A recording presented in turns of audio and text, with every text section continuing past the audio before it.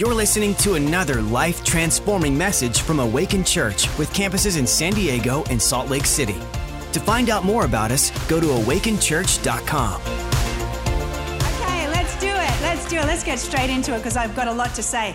I need to do a bit of a disclaimer on this message. I appreciate that Pastor Katie said you're in for a treat. However, I got to say, I want to position you rightly. It's true, it will be a treat if the treat is turning up trick-or-treating to the dentist's house and getting some toothpaste on Halloween. So it's going to be that kind of treat. It may not feel good in the moment, but it's going to do you good in the long term. And I don't know why I keep getting these messages. I constantly pray that Samuel will get them, maybe next week. He keeps getting the nice ones where everybody want to flock around him afterwards. You're so amazing, you're so amazing. And I have to flee into the parking lot after the service. But I'm going to go for it. I'm going to bring it. Okay? Now it's good old home cooking, down home truth. You ready for some of that? Sprinkled with enough of my own stories that you'll be able to just laugh and loll at all the crazy things your pastor did and has lived to tell the tale. But I'm gonna bring it to you nice and hot out of the oven from my own personal quiet time. I'm not giving you that old bread that you find in the freezer that has the freezer burn on it that you cook up anyway because you're desperate for toast. It's gonna be some good, fresh baked bread. You ready? All right. Nothing but the best for God's beautiful people. Joshua chapter 5, verses 9 to 12. I have a bit of a sore throat, so I'm just letting you know, not COVID, but I may squeak like a pubescent boy occasionally throughout this. Just know why. All right. Then the Lord said to Joshua, "This day," somebody say this day. "I have rolled away the reproach of Egypt from you." In other words, I have gotten the residue of slavery off you. Therefore, the name of the place is called Gilgal to this day. Now, the children of Israel camped there and kept the Passover on the 14th day of the month at twilight on the plains of Jericho. They were peeking into the promised land. And they ate of the produce of the land on the day after Passover, unleavened bread, parched grain on the very same day. Now, pay attention here. Then the manna ceased on the day they had eaten the produce of the land.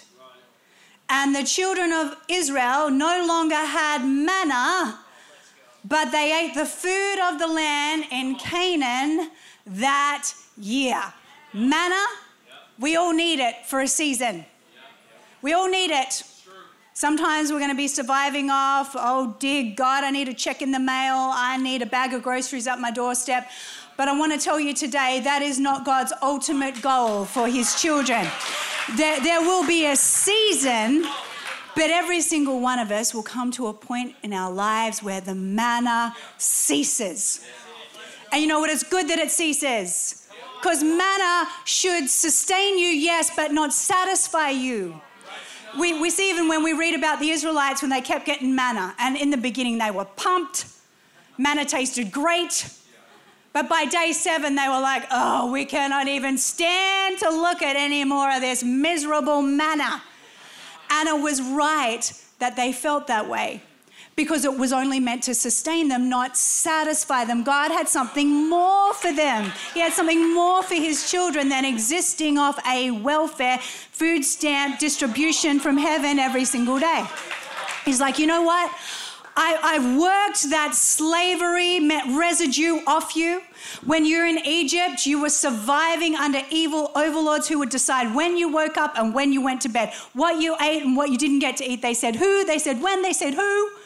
But now I've brought you out of Egypt and you are at the very precipice of your promised land. And now the manna is going to cease because you have provided simply just off my hand. But now we're going to see what your hand can do. Let's see what's in your hand. Because God's a good parent. You know, when I was growing up, I'm one of 5 girls. My parents are Christians and they were savage in all the best ways. So we're 5 daughters, girls, not even boys. But there was a rule that by the time we left school, high school, that we had a year to get our stuff together because then we were out the house. By 19, these 5 little grey girls in Australia had to make life work for themselves. We had to leave the dependency of the manna distributed by my loving mother and father, and we needed to put our own hands to work and start to eat the produce of a new land that God was bringing us into. And if I see anything today in America, this beautiful nation of America, that needs to be addressed and spoken about in large audiences, it's the lie of socialism, communism. And I'm not trying to be obnoxious, like a good parent, because that is literally what God has positioned Pastor Jurgen and I and Matt and Michaela and others to be spiritual parents to you guys. Because we love you, we're going to tell you the truth. And we're not going to shy away from the things that will either make you or break you. And so there's a lie out there, and it comes in, it's such a perfect lie, because it comes in and it's wheeled in. And you can only do this, by the way, in prosperous nations. It's only in a land like America where you can actually even float the idea of socialism. And they push it in this Trojan horse that says fairness. Oh, and it sounds so noble and it sounds so righteous. But you know, at its root, it literally is a spirit of envy. So we're not going to reward you for your hard work. We just want everybody to have the same thing, which never works anyway because it doesn't account for the greed of men. So the greedy and the corrupt get rich and the poor stay poor. And really the agenda of socialism at the end of the day is just control. And during this COVID season, we have had a 3-month free trial of what it would look like to live in a communist nation. And I'm not sure about you, but I'm not having it. So I'm going to bring a real practical message today on what to do when the manna ceases. I really think this is what separates the men from the boys, the girls from the women. What happens when the manna ceases and it's now up to your hand to provide for yourself? What happens? All right. I'm going to give you 4 points this morning, 4 very practical points that you've probably heard before on what to do when the manna ceases. And before you yawn and say, oh my gosh, so boring and simple. Listen, I'm going to keep speaking the simple stuff till we get it. And in fact, I would say that it needs to be constantly spoken of throughout time so this emerging generation understands how America became America and what are the true principles of God that if we apply to our life, we too can eat the fruit of the land that God has positioned us in. The first one is this. Write it down. This is a good tattoo to get, okay? Number 1, have a good work ethic. Have a good work ethic. Look at this. Proverbs 22:29. Take notes during this message.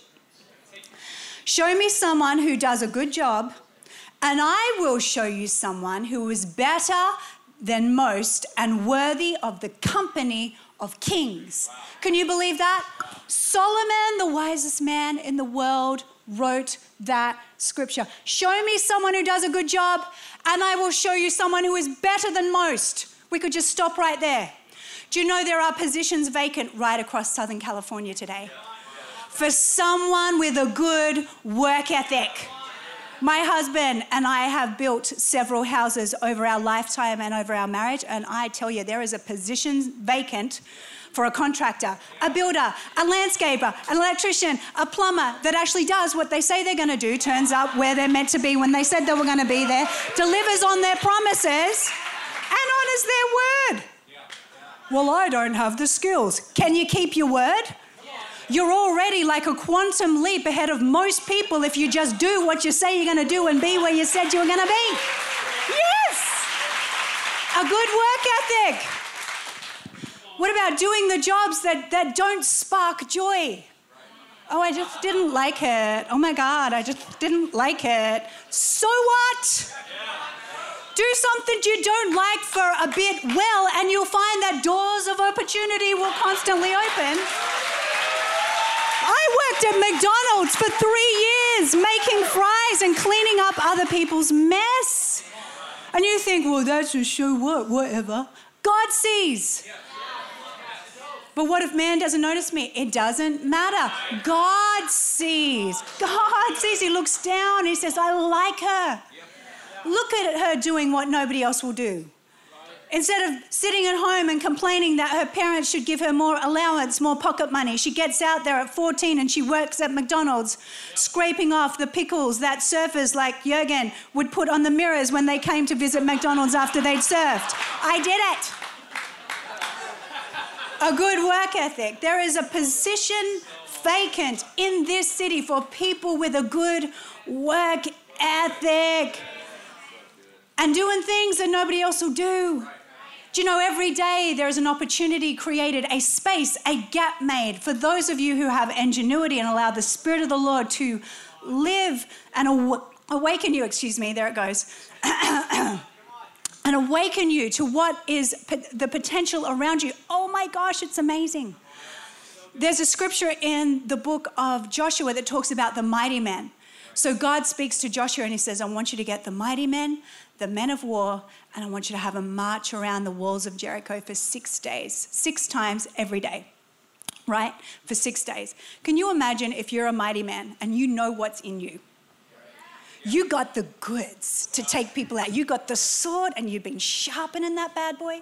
You are itching for a fight. You got muscles on your muscles on your muscles. You are literally all the hashtags, beast mode, lions and tigers at the gym. That's you. And then God says, but I want you to march. Hello. I didn't sign up to be in the marching band. Hello. There's people for that. That's girls' work. But your ability to have a good work ethic and even do the mundane, you mean we're marching, but I'm a fighter and you're making me march. Do you know what separates the successful from those people that aren't successful? They understand the ebbs and flows of work.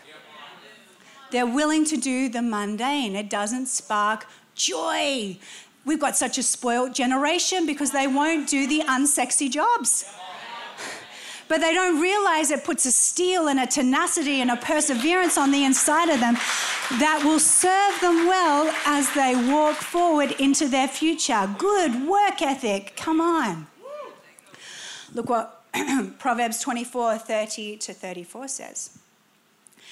I went by the field of the lazy man. And if you're smart, you'll learn from other people's mistakes.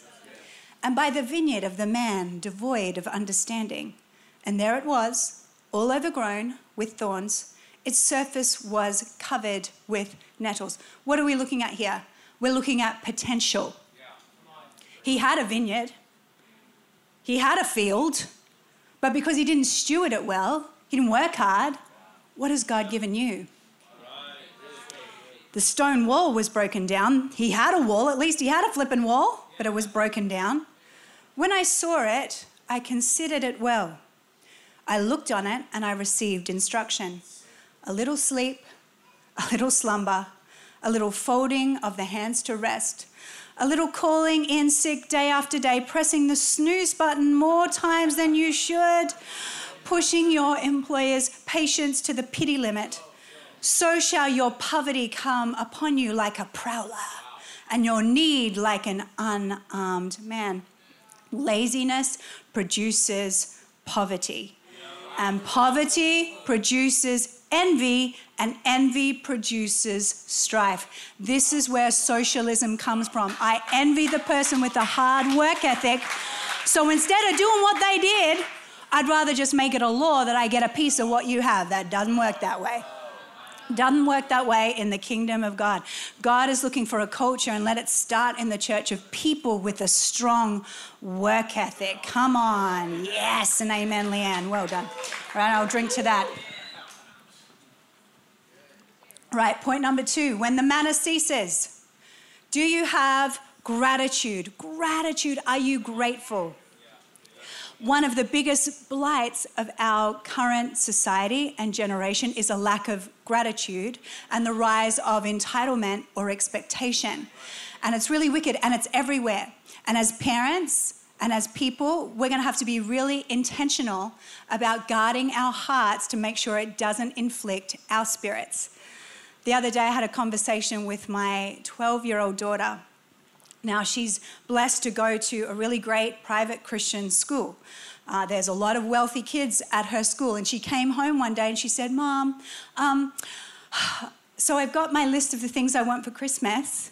I said, oh, great. Okay, well, let's see what we can give to Santa. And she said, yeah, I want a Gucci purse.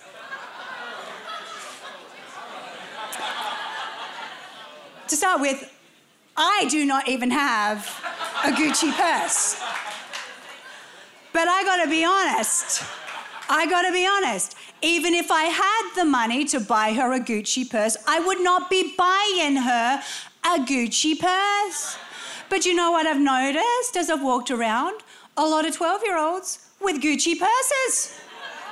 How are you gonna appreciate life and learn the beautiful joy of working toward a reward if you just give your flippin' kids a Gucci purse? I told you, it's tight, but it's right. Nobody else is saying this, but I will say this because you will damage your kids. And I see them walking around, these teenagers with Gucci belts. Unless you got that off Amazon and it's faux and it's $25, you got no business wearing that around your waist. What are you doing, a $400 belt? Come on. If you worked your little tail off babysitting for that thing, that's another story. But mum and dad, don't make it hard on your kids. Make it easier for them. Let them work towards a reward. I started working before it was legal in Australia.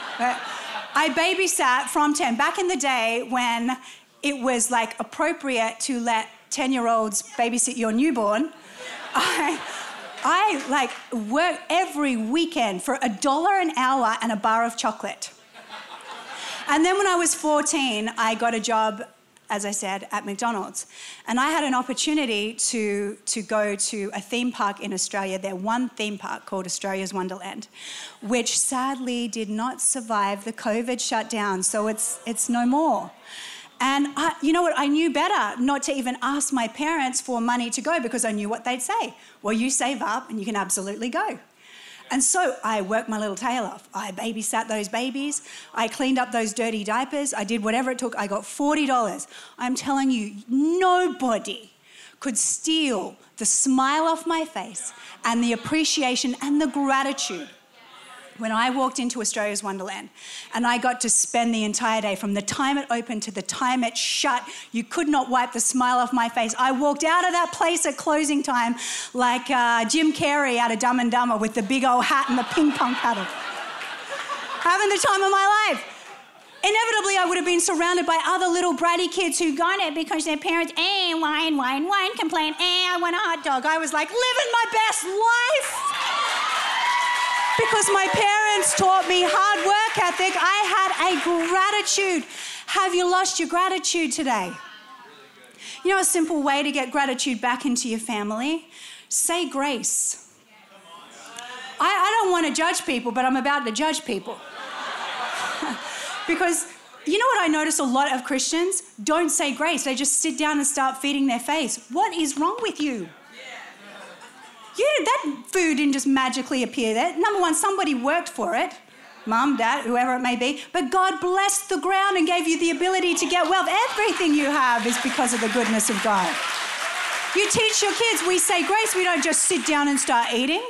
Thanks. Get one of your babies to do it. Thank Jesus for the food. I mean, and it's probably the most hysterical graces of all time. It's excellent, it's entertaining, and it's good for their soul. But to start an atmosphere, and I've got to be honest with you, there are times where I am ungrateful, but I tell my soul, I don't let my soul set itself. I set the temperature of my soul to gratitude. I refuse to be ungrateful. I refuse. Oh God, just like King David, why is my soul so downcast within me? I will yet praise God. I will yet be grateful for this life I get to live. And there are times when I don't feel it, but I say it anyway. And it's not being disingenuous. I'm setting the culture in my home and my own spirit. I am a grateful woman. And I will sometimes just say, life is beautiful. Baby, Thank you for being such a hard worker. Thank you for being such a diligent steward with every dollar that has come through our home to give me the life I have today. There are times that I don't appreciate what I have. Can I say to you, wives, husbands, are you appreciative for the opportunities that the other has afforded your family? Have you taught your children to be the same, to have that spirit of gratitude? We can forget how blessed we are to live in this nation. There's a whole uprising of people who just want to complain and carry on and talk about how America is the worst place on earth and that they're going to leave, and then they never do actually leave. It's hysterical. You know, you can tell the quality of a nation by how many people are trying to get into said nation.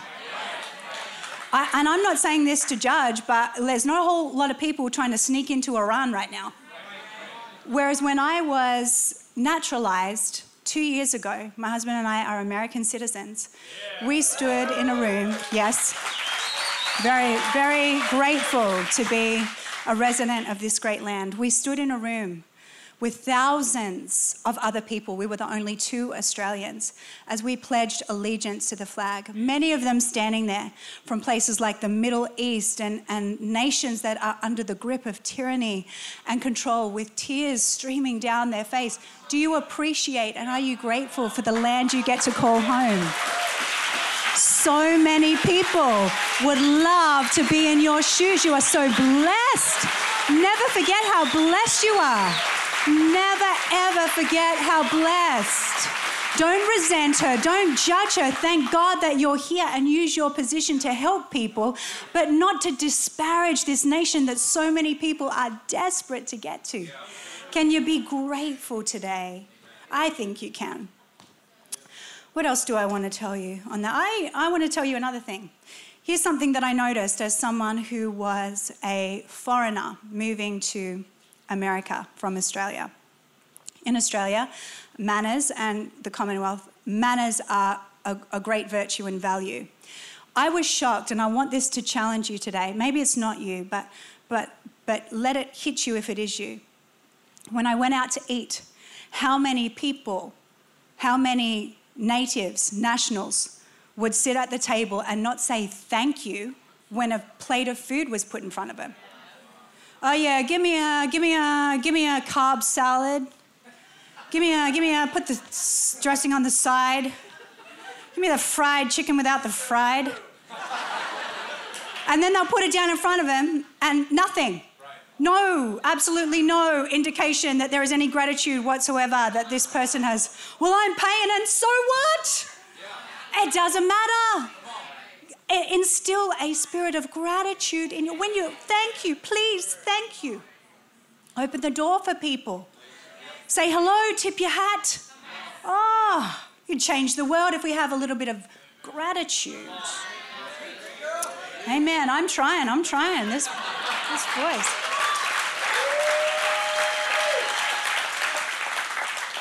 Come on, we can be really grateful. I got to tell you a funny story about my niece and nephew. So my brother-in-law is a pilot. He flies for Cathay Pacific. He's a captain. So that means that he and his family get to fly wherever they go, usually in first class. It's a sweet life. And so my sister took her family, my brother-in-law, my sister, and her 2 kids. They all went to Africa. They did the South Africa tour, and then they went and visited their sponsored children in Africa. Never forget Linda telling me the whole time her kids are complaining. They flew first class the whole way, stayed in a beautiful hotel, got a hookup with, I believe it was World Vision to go see their sponsored children. They walk up through the dust, looking around, see this like hut, these kids, I mean, happy as little clams. They got nothing between them. They're kicking an old soccer ball around like they're the happiest people on planet Earth. My niece and nephew walk up. They see the mud hut, mud floor, and a few chickens pecking around. And my niece goes, oh, they get chickens? Oh, Mum, how come we don't have chickens? I want chickens. Linda was like, if the ground could have swallowed up her entitled, ungrateful. Like you literally flew first class, have stayed in 5-star hotels, and you come upon somebody's poverty and you're jealous of their chickens. That's what socialism in America is right there. So let's guard ourselves and our children against that so that wicked spirit doesn't infect or hurt the next generation. And she gave him a spank, which she should. And that's another thing. We need to spank our kids again because some kids do not respond to the timeout. I'm telling you. Some of them do. Some kids, look, I'm not saying it's a rule at Awaken Church, but I will say, am I right, Anthony? See? But I got spanked every day. Every day. And look, I don't think that we should be horrible. And look, I grew up in the era where other people's parents were allowed to spank you. I got spanked by 2 different neighbours on the same day. And because I was naughty girl. I remember going home telling my Mom, Uncle Noel and Mrs. Dodds both spanked me today. Well, what'd you do? I told her and she's like, yeah, well, you deserved it. They did the right thing. That's why they won't let me in kids' church, because I'd be spanking all the kids. It was the way I was raised. I can't hang out in that foyer too long because I will be judging you all. Judging you all. I can't bear it. Oh, what? They're cute. They're not cute. They need a spank. I used to travel around with a wooden spoon in my handbag. Yeah, you know.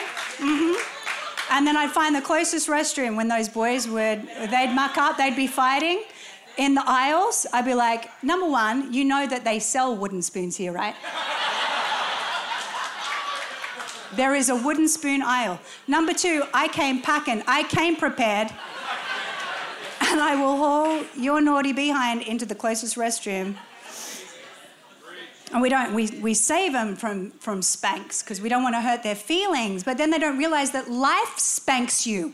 And you won't handle it if you didn't get a nice, kind one from Mama on that bottom that was made for spanking first. All right, that brings me into my next point. The ability, what do you do when the manna ceases? You find the ability to withstand some hardship. Listen to this. Hard times create strong men. Strong men create good times. Good times create weak men. Weak men create hard times. Let's learn a lesson from that. Let's not let the good times that strong men create lead us to be people who become weak, who then create hard times for strong men to clean up. Let's not be adverse to some hardship. Do you know what it means when you're alive? You know the privilege you get for living? A level of suffering. I wish it wasn't true. But if we train our children to be adverse to hardship and never expect any level of pushback or obstacle, do you know that they've actually come up, or they've coined the phrase snowplow parenting. So it was helicopter, making sure everything's A-OK all the time, hovering. But now it's snowplow. So add to the chopper some snow plowing.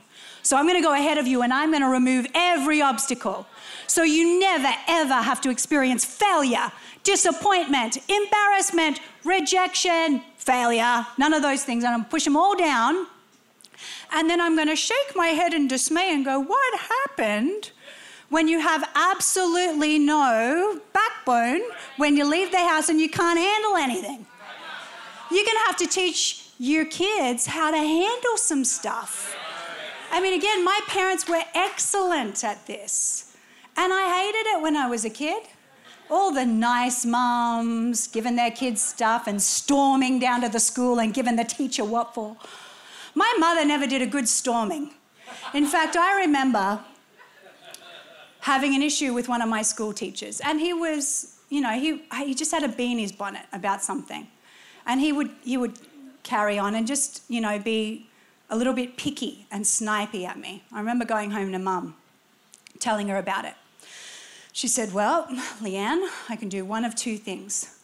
I can storm down there and give Mr. Evans a piece of my mind, or I could let you handle it and teach you the valuable lesson that sometimes in life we're going to go through unfair, unjust moments. Oh, dang it. I still wanted her to go down, but she didn't. I guess I was getting 0.2 whether I liked it or not. But it actually put a strength on the inside of me that has served me so well as I've gone through life. Another time when I was working at McDonald's, my manager, and in those days I was 14 as an employer, but the managers were like 19 and 20, hardly mature. He was disrespectful to me, genuinely disrespectful. And I remember thinking, what? I'm a princess. I'm a child of God, and I am a woman. Hear me roar. I do not have to put up with this.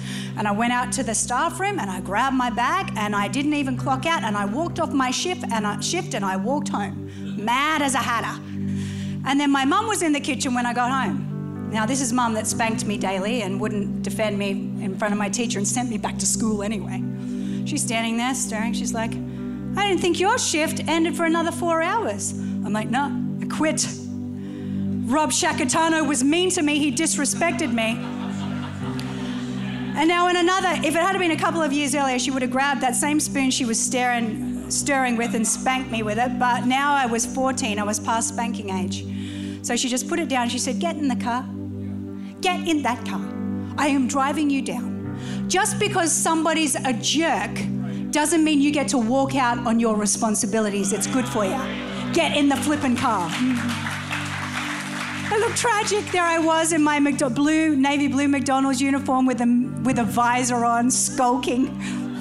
As mum drove me back and I had to walk in and plead like Oliver Twist for my job back. I think the manager was so shocked that this was actually happening that he gave it to me. But I learned a valuable lesson, one that's sorely lacking here today. You're going to have to go through some adverse situations, and you can't throw in the towel when it happens. We wonder why there's so much anxiety, so much addiction, so many ailments that our young people are facing. It's not their fault, it's ours. We've not raised them to have an understanding that life is going to include suffering and hardship sometimes. And we were actually created to do hard things. You're not a lightweight. You're not some lily-livered, tossed to and fro, pansy floating in the wind. You are a strong oak, and the Lord is with you and He's in you, and He can carry you through any season of disrespect and injustice. Just stay the course. You're going to be fine. You're going to make it through. And all of heaven is watching to see how you respond when unkindness hits, when the jerk at the office makes life hard for you. Sure, stand up for yourself, but don't walk out the door. I have seen nothing greater than hardship strengthen and make a person. One of the abortion arguments is this: well, if we bring children into the world that aren't wanted, they end up in foster care and they are literally sentenced to a life of suffering. And so we're going to kill someone because there is the potential that they could suffer in life. Do you know what I've realized? Suffering is not a disqualifier. In fact, it can be the greatest qualifier for your future. Do you know that Steve Jobs was an unwanted child? Do you know that many of the greats, the signature of their life isn't that they were born with a silver spoon on their mouth, but the fact that they weren't. And they had to walk through a whole lot of crap before they ended up allowing that crap to become fertilizer that made their life fruitful, that made their life prosperous, that made them live in a level of blessing that most of us would be envious of. Suffering won't take you out unless you let it. And just remember in the story of the Israelites, even though God stopped the manna, He never stopped giving them His presence. His hand was still there. He was still bringing them through. But we got to make this shift in our society so we don't raise weak men and women who fold like a deck chair when the heat gets turned up. You are strong. Jesus lives on the inside of you. An overcomer lives on the inside of you. You got to understand, you got to have the ability to withstand hardship when the manna ceases. Paul said this to Timothy. Now, Timothy was raised by women. He was raised by a mother and a grandmother. And he could get a bit timid, probably because he was overly mothered. He was probably henpecked a little bit. This is me just kind of reading between the lines. But Paul had to grab him by the scruff of the neck and say to him, Timothy, you must endure hardship as a good soldier of Jesus Christ. You got this, Timothy. Come on. I know your mum made your bed every day and you came home to 3 square meals and someone did your ironing, but come on. It's time to straighten up. It's time to toughen up. It's time to get a backbone. You can do this. You can endure hardship as a good soldier of Jesus Christ. Amen. All right. And finally, you hanging in there? Me too. Voice is holding out. I won't be able to scream at Jürgen when I get home, which you'll probably be thrilled about. Point number 4. Get your own house in order. Here's the problem with social justice. Social justice looks for injustice everywhere except within. I'm going to tell you what's up. I'm going to tell you how you need to change in order for the world to be a better place. But it's not Jesus' justice. Do you know what the Bible says in Matthew chapter 7, verses 3 to 5? Why would you focus on the flaw in someone else's life and yet fail to notice the glaring flaws of your own? How could you say to your friend, let me show you where you're wrong, when you're guilty of even more? You're being hypercritical and a hypocrite. First, acknowledge your own blind spots and deal with them. Somebody say, deal with them. And then you'll be capable of dealing with the blind spot of your friend. When injustice hits, when hard times hit, when the manna ceases, some people look outward. They blame others. They put their hand out. You should be doing more for me. But a godly person, a person who truly understands how God made the world work, will not point the finger out, but point it within. What can I do differently? When injustice and fires and chaos surrounds, do we point our fingers or do we go, wow, am I a contributor? Imagine if every person, instead of hitting the streets, and I got nothing against protests, let me just qualify this statement with that, actually first went home and did what King David did. Oh God, search me, know me, test my every anxious thought and see that there be no wicked way within me, on the inside of me. We can't change other people and we will torment ourselves trying, but we can change ourselves. We can change ourselves. Do you know the greatest way to fix the world is stop trying to fix the world and let God fix you. Everybody just close your eyes for a second as we come to a close. I want to ask you this question as we come to a close. It's time to get our own house in order. Get our own house in order. People piping off and pointing fingers and carrying on, and making accusations. What if America just stopped and everybody just went back to their own house and had a moment with God, a moment of healthy self-reflection and introspection with the Holy Spirit? What can I change? What one thing can I do right now to fix myself, my life, which will inevitably fix the world around me?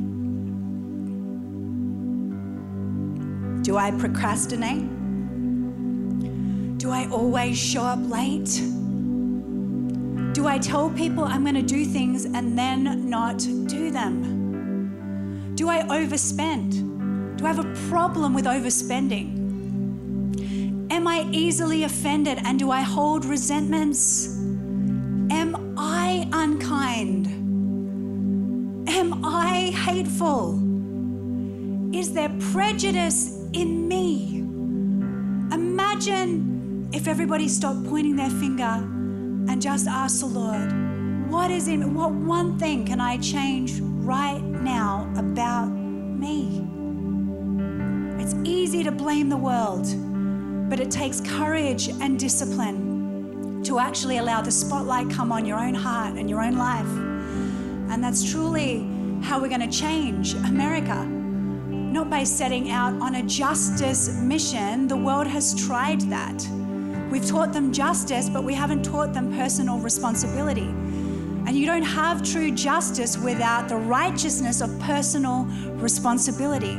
That's why Jesus said, don't point out the speck in the eye of your brother. I want you to focus on the dirty, great big redwood sticking out of your own eyeball.